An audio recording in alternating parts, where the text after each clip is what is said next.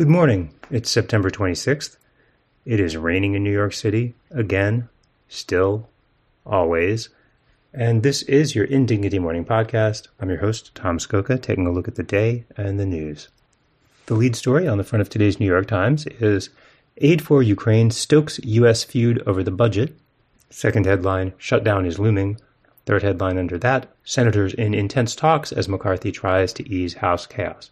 It doesn't really seem quite accurate to say that the Ukraine aid is stoking the feud, since the controlling minority of the House Republican majority wants a government shutdown and has been trying to get one all along.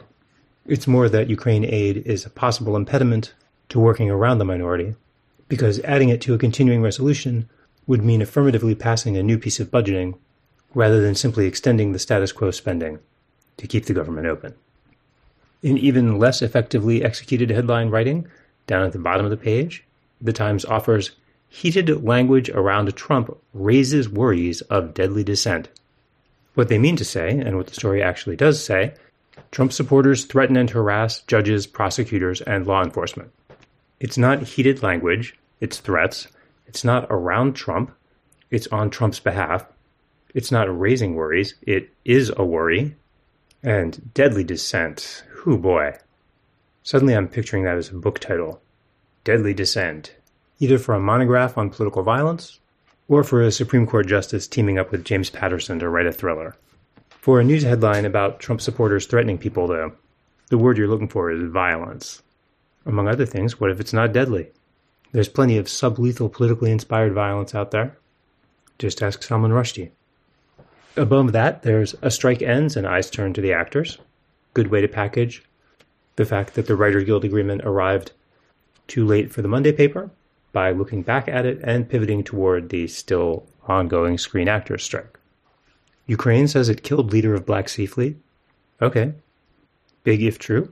And there's a feature about a homespun taxidermy museum in South Dakota, closing because its specimens are laced with arsenic, although it's not entirely clear how big a problem that is if you're not licking the animals or pummeling them. Inside the paper, there's another Teach the Controversy headline, Uproar over Trump's Stop at Gun Store. Here, at least, it's hard to fit the entire dumb and complicated thing into a headline, since it's about how a Trump staffer posted that Trump had bought a Glock, and then, confronted with the fact that there are laws about people with felony indictments hanging over them buying firearms, denied that Trump had bought the gun after all. Technically, by the Times reporting on the statutes, it sounds as if it would have been illegal to sell Trump the gun, but not illegal for Trump to buy the gun. The railroad industry killed 6 people in Florida when a CSX freight train hit an SUV at a grade-level crossing which didn't even have crossing arms. Grade-level crossings remain primitive and deadly, but it's cheaper to keep on having people killed by trains than to upgrade the crossings.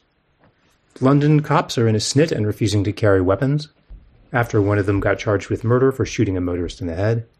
Cops in Baton Rouge are accused of maintaining a Chicago-style torture warehouse.